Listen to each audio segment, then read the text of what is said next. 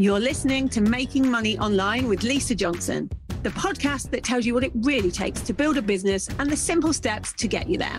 I'm determined to share with you the reality of easy, simple business marketing tips to make passive income so that you can start making money online. Making Money Online is sponsored by Nicola J. Rowley PR, helping entrepreneurs and brands get visible through strategic storytelling. If you're serious about being seen and impacting the lives of others, harnessing the power of PR is the best way to grow and scale your business.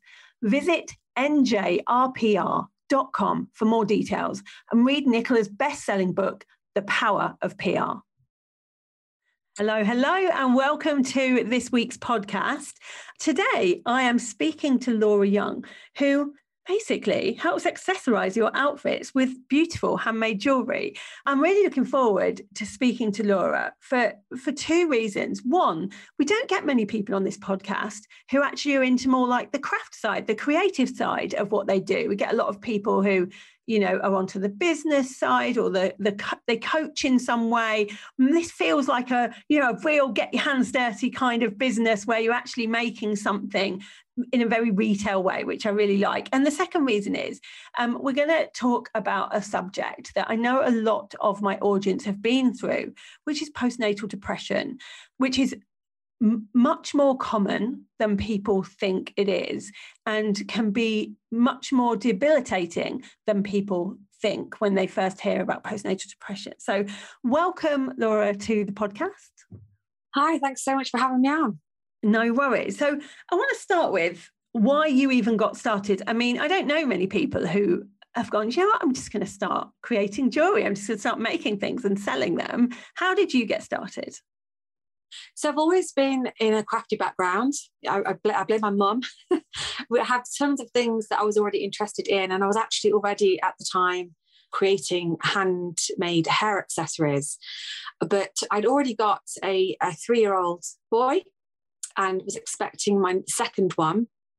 And with my first, I'd had really bad postnatal depression and I didn't want that to return. So decided I needed to be doing something. As much as my family thought I was crazy, I needed in my head to be busy doing something, even though I'd got this 3-year-old baby on the way. So I started just buying things, I'll admit, straight away, just off eBay. I'm totally self-taught in all that I do.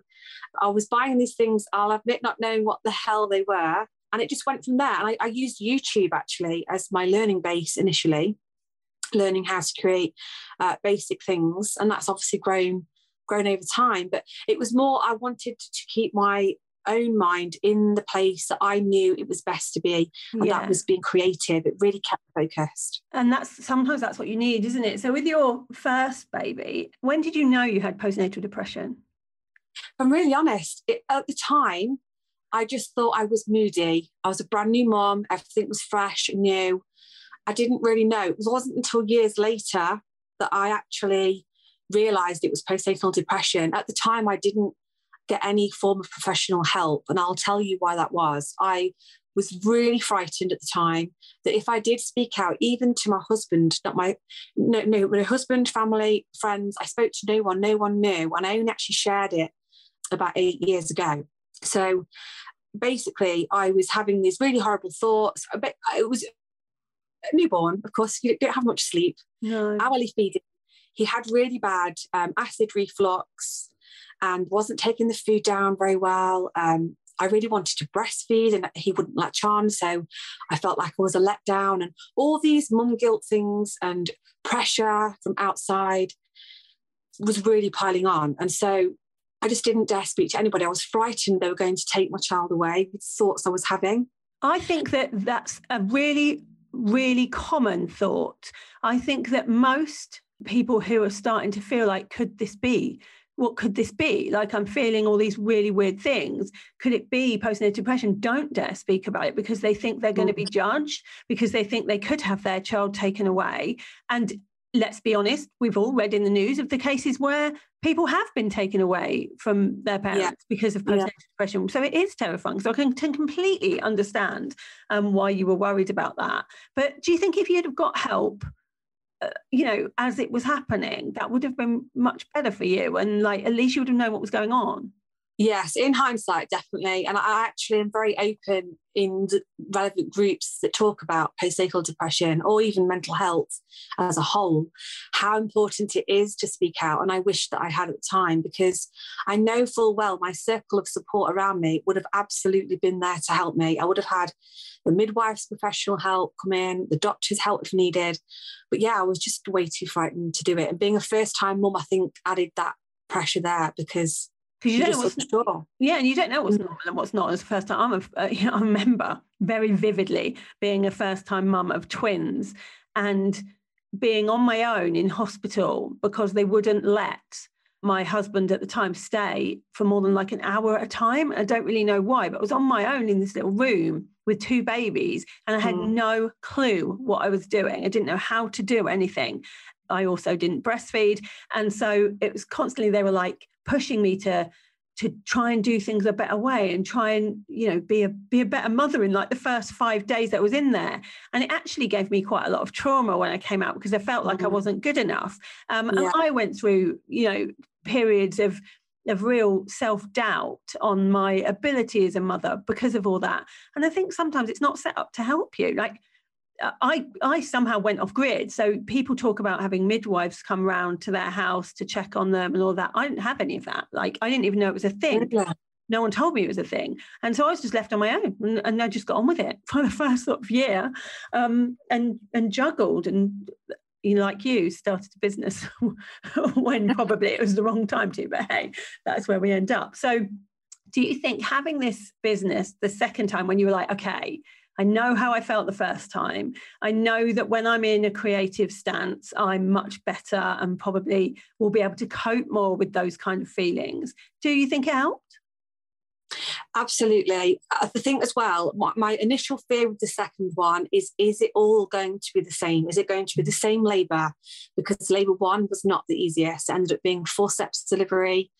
My waters broke 3 days before he arrived. I was actually quite ill. And again, I didn't realise I was ill and prepped ready for a C-section. It was just all horrible trauma initially. And I'm a strong believer of the way that child's brought into the world also has an effect on how they behave and sleep and everything else. And I think when you add on sleep deprivation on top of all of that, it was just a car crash waiting to happen, really. And so, yeah, I was absolutely frightened. It was all going to be the same. You know, I would have this horrible labour. I'd have the baby that doesn't sleep. But actually, it was the complete opposite. It was a natural birth. Really, I want to say nice. Not that birth Can you say nice? Some people think it's nice, don't they? But in comparison to my previous labour, it was nice. It was a breath of fresh air. And the baby actually slept through from 3 months. Wow, amazing. I couldn't believe it. It was just totally different. But I think as well, I was more prepared. I knew way more what I was doing now and more experienced. So I knew all the little signs you have to look out for, like the hand in the baby's mouth, knowing they're hungry. It's all these kind of things like this that you don't know. And even though you think, you know, because if you were like me, read up all the magazines. I read all the things. I read all the things and didn't know anything. Still don't do anything. So it can be really tricky. But like I said, I had to try my best to make it be different. And thank goodness it was completely different. And exciting, because you had this new business as well that you were starting up. How did you juggle that with 2 kids? Well, yeah, again, like I said before, my family thought I was crazy because I'd got this 3-year-old and the baby about to be born. And I just started, you know, I'll admit, the initial things you start doing is just simple beading and key rings. And much to my surprise, family and friends were like, oh, can I have one of those? And I was like, oh, okay. So the support started from the beginning with it. And I think that is what pushed me thinking, oh, okay, if my family and friends are going to buy this, would somebody else? And so that's when I started using social media a lot more than ever, really. And isn't it great that we have social media? Because if we go back to things like craft businesses before social media were much harder. You'd have to advertise. It was much harder to get your product out there. And you can now show everything that you do, which I think is brilliant. How did you learn how to use social media for retail? Trial and error, which is, I think, everybody when you first start out in business, you learn lots of things along the way. Lots of people run things differently, and that is absolutely fine. It's just finding what works best for you. And that's taken time as well. But initially I joined, Facebook was what I call my baby. That's the first place I went to, looking through there. And I joined lots of crafting groups as well as lots of networking groups. So anyone starting out in business, with or without children, I strongly recommend joining as many networking groups as possible. Yeah, massively helped me. Oh, absolutely. That network of support, and not necessarily just women either, just any supports from anyone that is in the craft industry.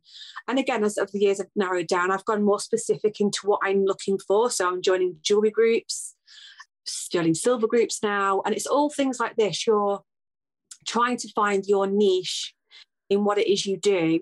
But initially, like I say, it was just getting out there. And back in the day, there was lots of games. I don't even know if they still do it because I stopped doing it, but it was networking games. So finding a piece of jewellery that began with the letter L, for example. Oh. And you have to find something. Maybe you've made, I don't know, let's say a lion charm or something like that on there. You can then add your picture. Oh, and so it's things like this, yeah, or just things beginning with L. So maybe you're choosing a love theme, you've got some heart jewellery, or I don't know, whatever craft it is you do, maybe you've sewn a heart, something like that. And you'd all be joining this group. And so that was my initial networking, and you'd follow pages, they'd follow you, and you'd build up that way. And that's really how it started. And then I joined one group at the time called Craft Hour. It's gone now, it's a closed page. But what they were doing was getting you to go to other platforms. So I then joined Instagram, Twitter, started joining in Twitter hours, which really helps as well to get your business out there. And Instagram is obviously very visual. I know everything's visual nowadays anyway, with reels and stories and whatever else. Yeah, but it must be brilliant for jewellery, like Instagram, because you just browse through. That's how I think most of my purchases these days come from one of those Instagram ads that says, oh, we think you would like this. And I'm like, I'm not buying it. And then I buy it. So has your crafting with your jewellery, do you have like a signature look of your jewellery that people generally come for, or are you always chopping and changing and doing different things? With my new range that I'm going to be moving into, which I'm sure we'll talk about later, there will be a very much my own range. But as far as existing stuff, so I work very heavily with crystals, and so I do like to have crystal jewellery. But I think if someone was to say, what does Lexico do, it would they'd straight away, I think, say hand stamped jewellery, because that's been one of my best sellers, because it's personalised, it can be really meaningful. I mean, some of the things I've stamped have been so heartwarming. Some have been hilarious, like an inside joke. What kind of things? I want to know some things. Are there any rude things? I bet people do rude things. No, I've done rude things as well, absolutely, and even swear word stuff, which I don't share those on my page. I probably should, but I don't. No, it was something like drinking champagne from lemonade pockets or something like that, which I thought was quite funny. Oh, yeah. But there's more inside jokes that are probably really kind of weird, like duck, duck, goose and stuff like this. And you're like, just okay. Like, okay, I'll do it for you. Okay, as long as it's not copyrighted, I can do it for you. Yeah, so it's really so cool. And you use crystals. Do you believe in the power of crystals? Is that why you use them? Absolutely do. And my new range, I'm going to be having so much more heavily use of the crystals as well. So I'm really excited to get going with all of those. Yeah, I've only just got into them, so like I'll show you here. You won't be able to see listening, but I'm holding up a crystal, a crystal money tree that someone sent. People send me crystals a lot, and they tell me what they mean, which is good because I would have no clue otherwise. But yeah, it's really nice to wear crystal jewelry. So I love that you do that. So what's next for you? You're starting this new range. What's made you decide to do that? Do you start new ranges every quarter or every year, or is this just something that you're really inspired to do? So I do try and mix it up, and actually every year I do try and learn a new skill because I want to widen what it is I can offer my potential customers. However, this one I'm launching literally this Sunday for my birthday, May the 1st, is what I've been wanting to do for a very, very long time. But of course, it's been, previously it's been money, it's been time, it's been space. I've now very lucky, I'm talking to you today from my brand new studio that I've had created specifically for this. I'm so excited. So I'm going to be launching my new sterling silver ranges on Sunday, which initially will be your simple kind of stacking rings that will eventually have just small choices of crystals that I can insert. There'll be bangles and lovely spinner rings. Spinner rings, for me, are really important. They really help with anxiety. And again, if you're a fiddler, they're great for, just mucking about. So that's my first range. And then I've got lots more in the pipeline. But it's been a long time coming that I've got to here. And I've actually been buying things since October last year, ready for my studio. Because you knew this is what you wanted to do. Yeah. I love that you've made this business. This business has all come out of hardship, of postnatal depression. It's the reason this business was started. And I love that the nod back to that is you making rings for anxiety, using crystals for different parts of mental health. And I think that's really, really cool. I think it's a really lovely nod to where it all started from. Because, we don't want to forget that. I don't think we should ever forget that, because often the best things we do and the changes from our life come from the hardest times of our life. And this is one of those things that has happened. And now you have this 5-year plan and you're on target with that 5-year plan, and your jewelry business is going from strength to strength. And that wouldn't have happened if you hadn't have had an experience that was hard, like it came from it. So we always have to recognize that. And I always believe that adversity is the thing that actually makes you really strong and can change your life. And it definitely has in your case. So I'm really pleased for you.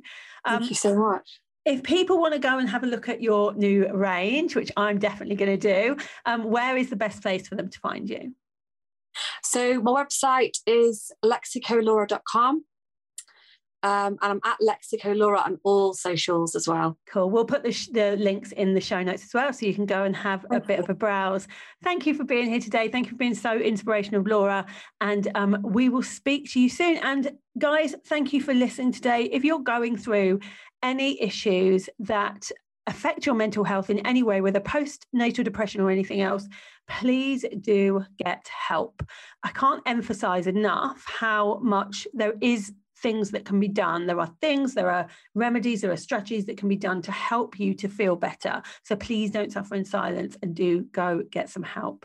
And whatever you're doing this week, have a great week, and I will speak to you all next week.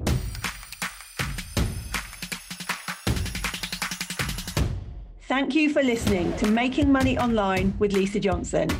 If you would like to get your hands on my brand new book that's coming soon, then you can pre-order now and get lots of juicy bonuses. All you need to do is go to makemoneyonlinebook.co.